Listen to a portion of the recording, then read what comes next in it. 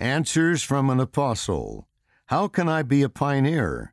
By President M. Russell Ballard, Acting President of the Quorum of the 12 Apostles.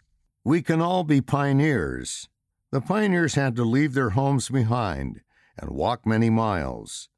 To be a pioneer, we must believe, work, serve, and overcome our hard times like the early pioneers did.